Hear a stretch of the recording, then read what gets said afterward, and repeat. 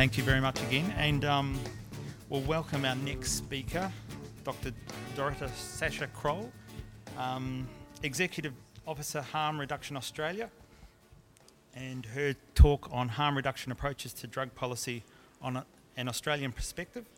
Dr. Dorota Sacha Kroll has worked in a number of policy positions across Australian public services and has extensive experience in research and policy development relating to international drug policy, law enforcement, and alcohol and other drug treatments.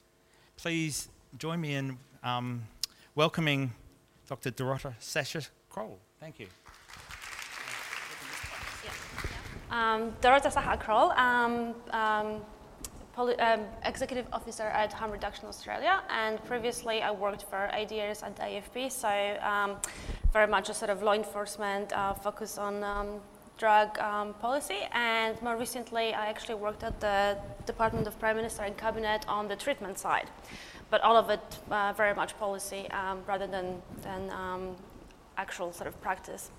So we set up Harm Reduction Australia probably a year and a half ago. We launched it at Parliament House in October 2015. So it's a fairly new organization. It was launched by Richard Di Natale and a couple of politicians from both parties. But obviously it's a fairly new entity, so we just wanted to introduce ourselves to you. The presentation is a bit wordy because I copied a lot of stuff from the website, but basically I just want to go through some of the key questions and explain our approach to harm reduction in drugs policy. So, as the International Harm Reduction Association says, harm reduction are basically policies, programs, and practices that aim to reduce the harms associated with the use of drugs in people who are either unwilling or unable to stop taking them. The defining features are basically the focus on the prevention of harm rather than on the prevention of drug use, and the focus on people who continue to use drugs. Harm reduction actually has been a principle of our national drug strategy for the last, I think, 30 to 40 years. However, oftentimes we pay a bit of lip service to it, and as you'll see in a bit, we don't necessarily invest enough money in harm reduction interventions. So yeah, as I said, a few different questions that we normally get from our website. One of the really popular ones is, does HR encourage drug use? The evidence very much shows that HR programs do not, in fact, lead to an increase in drug use. Probably the best use case, I guess, is the case of Portugal, where, as you probably know, all drug use was decriminalized 15 years ago, and the results and assessments have been very promising. Definitely no increase in use, some reductions depending on specific drugs, and an increase in people seeking help for drug-related problems, but definitely no anticipated huge increases or waves of drug users showing up at clinic doors. Do we advocate legalizing illicit drugs? We definitely advocate legalizing all use of drugs, as opposed to obviously, the other side, law enforcement side of drug selling and smuggling. We believe that criminalizing people who use drugs is actually counterproductive and harmful to them and to the society and their communities. It basically prevents users from seeking help in the first place. It jeopardizes their well-being as well as the well-being of their families and communities. We also are concerned about the expenditure side of this issue. Basically, we spend a lot of money on the law enforcement side of drug issues, drug policy. On the correctional services, when people are funneled into the correctional services and justice system. Instead of it, if we criminalize drugs, we believe that we could redirect major funds towards prevention, support and treatment, thus resulting in improved social and economic outcomes. Do we condone drug use? This is an often asked question. We don't condone or condemn drug use. We simply recognize, we are non-judgmental and simply recognize that people have used drugs for thousands of years and that they will continue to use drugs, at least a small percentage of people. So rather than make judgments about people's use of drugs, we believe that we just should concentrate on reducing the harm of whatever drugs people are taking and provide opportunities for people to reduce or manage or stop using drugs as they choose to do so. Do we advocate decriminalizing all drugs, so-called hard drugs, as well as soft drugs such as marijuana? We do. We don't make judgments, value judgments between the drugs. As you probably know, there's been a lot of, conversation and controversy lately about drug use and the so-called ice use and the so-called ice epidemic. We don't think it's a productive approach to drug treatment. We think that drug use, if it becomes problematic, as it sometimes does, should be treated as a health problem and not a legal one. As you probably know, if it's treated as a legal one, people get arrested, oftentimes get a criminal record, oftentimes at a really young age, and there are ongoing consequences to do with their options for employment, travel, and a range of other opportunities. We also find that sometimes there is a bit of, as you probably have noticed yourself, a bit of a sort of hype to do with specific drugs, and it goes in waves. Sometimes it's to do with heroin, sometimes more recently it's to do with ice. I think it's important to note that there are treatment options for all of the drugs that people take, and the evidence is clear that the best investment that we can make in reducing drug use and its harms is via treatment and not law enforcement interventions. Once again, we argue that the research is clear, especially from places, as I said, like Portugal and some states in the US, that drug use does not suddenly increase in countries where drug use has been decriminalized. It actually has been the case that there are a larger number of people actually seeking treatment, which seems to be instinctive, because obviously the whole idea is to destigmatize drug use and seeking treatment, which people oftentimes then do. How do we distinguish between drug use and abuse? We basically, as I said, we don't make judgments about this. We believe that drug use, that most people, statistics show that most people use drugs with no problem or minimal problems. There is a small minority of people who have problematic drug use issues. And we believe that we need to focus other interventions on them and on the problems, which are basically health problems. Another question is, I guess, to do with the impacts on the healthcare system, which is, as we know, underfunded and oftentimes overwhelmed with demand. So we believe from the research that we've seen from overseas that more people would be likely to seek help in the initial stages of decriminalizing drug use, but that these increases would be actually offset by reduced expenditure within the criminal justice system, which is extremely expensive, and obviously longer-term health savings from early intervention and treatment. So access to pharmacotherapy programs, peer-based user organizations, and NSP programs all contributed to very low levels of HIV and Hep C infections in Australia, and as a result saved a lot of money. What HR programs do we have in place currently, and what should we have? So we've got, as you probably know, a number of community and pharmacy-based NSP programs in place, which are probably the most well-known and common HR intervention in Australia. We also have some methadone programs for people using opioids. There's unfortunately only one supervised injecting facility in Sydney. I would like to see more of them, and also ice consumption rooms.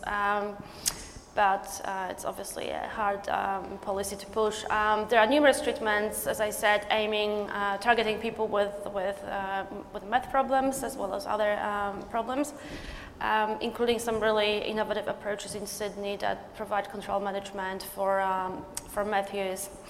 And as I've said, it's really important for us to work closely with peer-based organizations because they've been an enduring part of the community and have provided us with a lot of great ideas and valuable input to the work that we've been doing.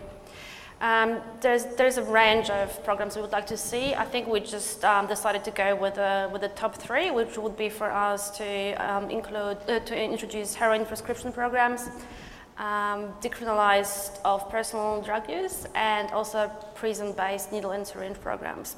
But obviously there are many different interventions. I thought it was an interesting slide explaining the impact of NSP in Australia. So it's an Australian success story, I guess, in terms of harm minimization. As you can see, globally, 19% of people who inject drugs are living with HIV. Sorry. In Indonesia, where response to harm reduction has been very slow, we've got 50% of people living with HIV. In the US, where we've got some HR interventions, but not very extensive ones. We've got 9% of people, and in Australia we've got 1.5, which, as you probably know, is one of the lowest rates in the world. So a great example of what happens when we engage with HR interventions early on in a health crisis. It also saves us a lot of money. This is from a study from the Department of Health and Aging from 2010, which basically shows return on investment for NSPs.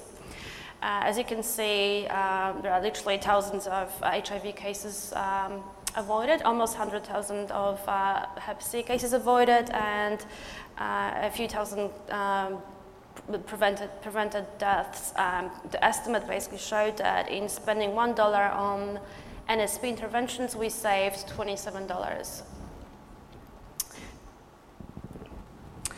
Unfortunately, as I've mentioned, when estimates were done of how much we spent on various interventions, it turned out, this is as of 2010, turned out that unfortunately 66% of all spending goes to law enforcement, 21% to treatment, 9.2% to prevention, and 2.1% to harm reduction measures, which is obviously we would like to see rebalanced and recalibrated. Unfortunately, what happens with the law enforcement interventions is that they tend to put the wrong people in jail. It's not the big, the big wigs and big cartel people that tend to go mostly to jail. As you can see, 80% of all arrests were actually for possession as opposed to supply, and 87% of all possessions were actually for cannabis possessions. As you'll see, it sort of goes against the public attitudes to what should happen to people who are caught with in possession of small amounts of marijuana, but unfortunately this is the true picture of what happens in the law enforcement justice system. Basically funding, as we all know, is driven by people's attitudes to, in this case, drugs and drugs policies. This is just, it looks a bit blurry, but basically it's the whole idea that, some drugs are okay and some are basically not because they aren't.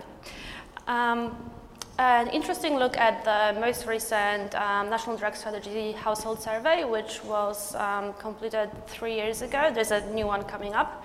It's basically a mixed bag of findings to do with people's attitudes to drug use. As I said, I think politicians obviously have moved recently on cannabis, so that's probably because there was obviously a lot of support from people. 2/3 of people supported a change to permit the use of cannabis for medicinal purposes, and even more to support a clinical trial of cannabis to treat medical conditions. But only 1/4 basically believed that the personal use of cannabis should be legalized. In terms of people's opinions about appropriate actions for small possession of cannabis, of drugs in general, for cannabis, most people thought it was appropriate to caution, warn, or no action. And for all other drugs, it was basically a referral for treatment and education programs. So even though I guess the overall attitudes tend to be fairly conservative. It shows that people do not favor sending people to prison for possessions of small amounts of marijuana or cannabis. In terms of injecting drugs, the way the survey was designed was a bit sort of confusing, but 2/3 of people supported different both abstinence and HR-based measures, such as rapid detox, NSP, methadone, maintenance programs, treatment with drugs other than methadone, and naltrexone. As I said, it's really important for us to stay engaged with the peer-based organizations and users. In terms of users, they tend to be, not surprisingly, more open to experimenting with HR approaches. The least support amongst the general population was for prescribed heroin treatments, whereas the users supported it in 66% of the time. And obviously, support for NSP was extremely high amongst users, reaching a record 90%. Expenditure. So one of the questions basically looked at a hypothetical $100 that people could spend on either treatment, law enforcement, or education, on harm reduction, on tobacco, illicit drugs, and alcohol. And while the use of alcohol and tobacco basically attracted a lot of support for funding and treatment, it was most money people wanted to spend on education and treatment. For illicit drugs, unfortunately, the emphasis was still on law enforcement, with little change over recent years. I think it changed, a tiny amount from the previous reporting period, which was, I think, 3 years before. As you can see, it's still much less money than we're actually currently spending, because it's around 40, whereas as the previous slide showed, now we spend 66% on law enforcement. So, in terms of nurses' views and opinions on drug policies, nurses basically, as I found out in a study which was published in 2011 in the Australian Journal of Advanced Nursing, nurses' opinions basically mirror general views, the general population. There was a really high approval for NSP programs, but there were unfortunately mistakenly optimistic views about abstinence-based measures such as rapid detox and naltrexone, which were not necessarily based in evidence. There was also less support for important HR measures which have solid evidence base, such as methadone maintenance programs and safe injecting rooms. As I said, the low approval for these and the stress on abstinence only or abstinence-based measures is actually at odds with the evidence base. And the authors of the study suggested that there is quite a bit of need for education on the evidence base for various illicit drug treatments and modalities.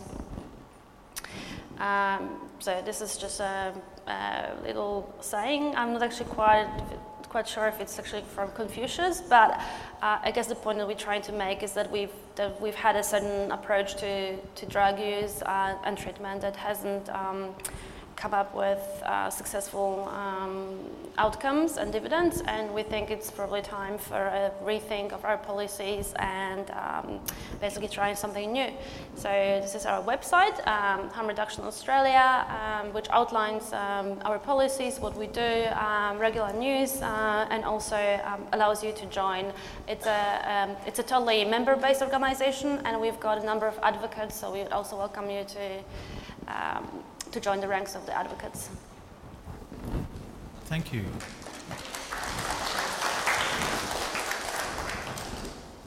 Any questions that anybody has at this point? I don't know if you know the answer. I was just curious of the rapid detox and the naltrexone. You seem to... how much success do we have with those? Like, it seemed like a negative thing you wrote there. I can't remember the exact words that was on that bit. About naltrexone, or? Yeah, like I can't remember the exact wording, but I got the impression that you weren't... You mean in regards to what the nurses think? Yeah, there was something... Oh, it's basically...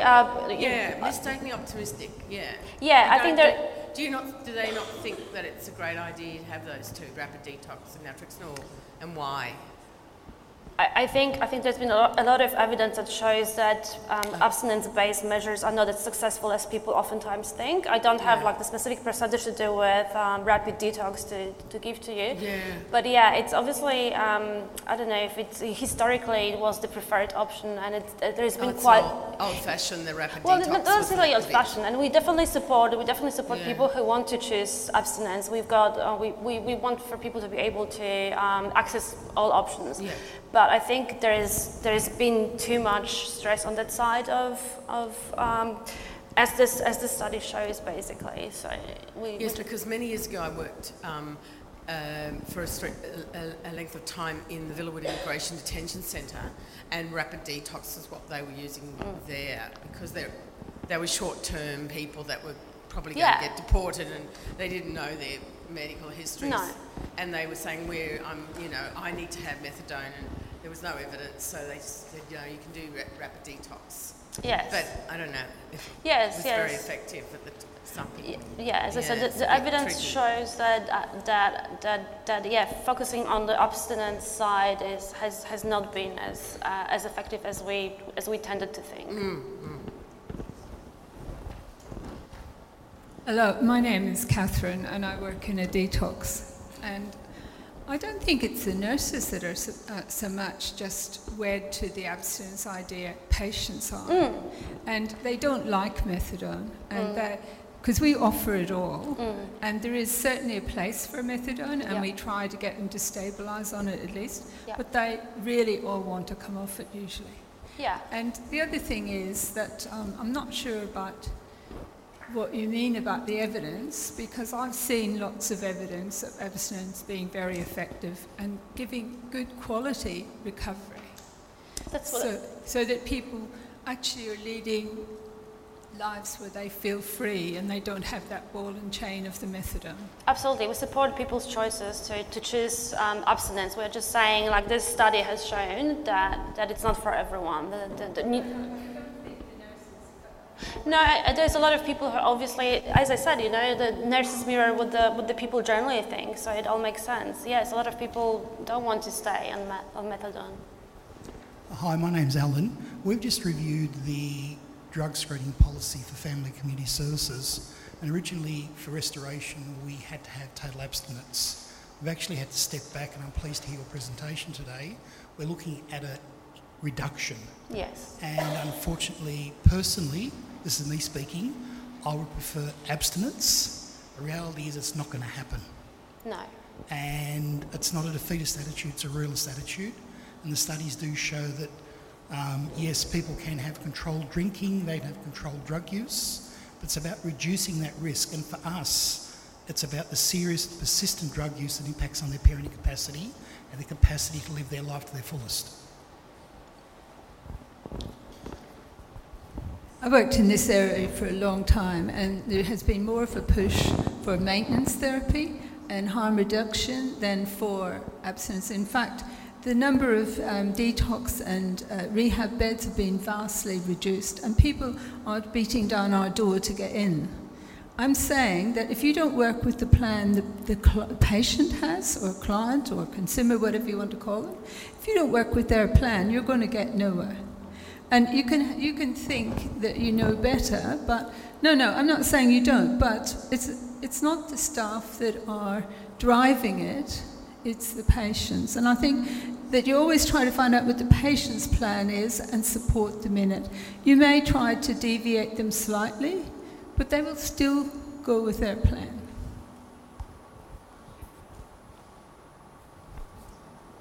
Any other questions? I've got one, and that would be, what's the biggest resistance, do you think, to harm reduction, or even the same thing that happened in Portugal, where they just took away all the criminal offences related to drug use? I think the cultural sort of constructs around drugs, as I said with that little picture, obviously we know that alcohol has been extremely harmful to a large number of people and a major problem for us, for you. But because of its cultural meaning, its cultural sort of enmeshment in our society, it's got a totally different social and cultural meaning. Whereas drugs, a lot of people don't understand what drugs do. Drugs are illegal. There is a lot of fear around drugs. I think there is a lot of conservative opinions around drugs, which is fair enough. People can only operate on what they know. Or what they're told. Yeah. Yeah.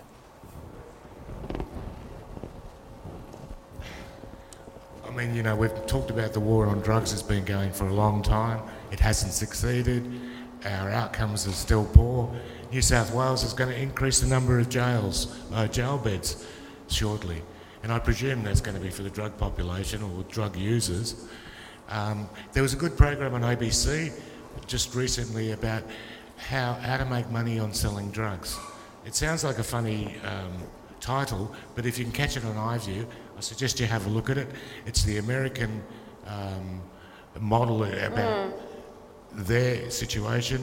I can't remember what the figures are, but they incarcerate something like, I don't know, what is it, 13 to 15, 25% of the population. They incarcerate more people than anywhere else in the world. That's crazy. Let's not go down that path.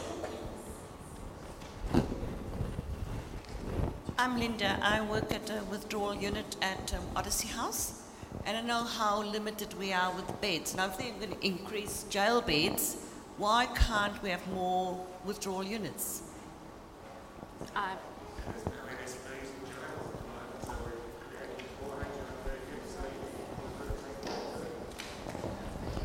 So, no. I think it's good. I think this debate is good because it actually makes people think about what is the direction we want to go. But are there any other questions that anybody wants to ask? Because I'm conscious that it's the end of the day and people are getting trying to beat the traffic. I think that's probably what it is.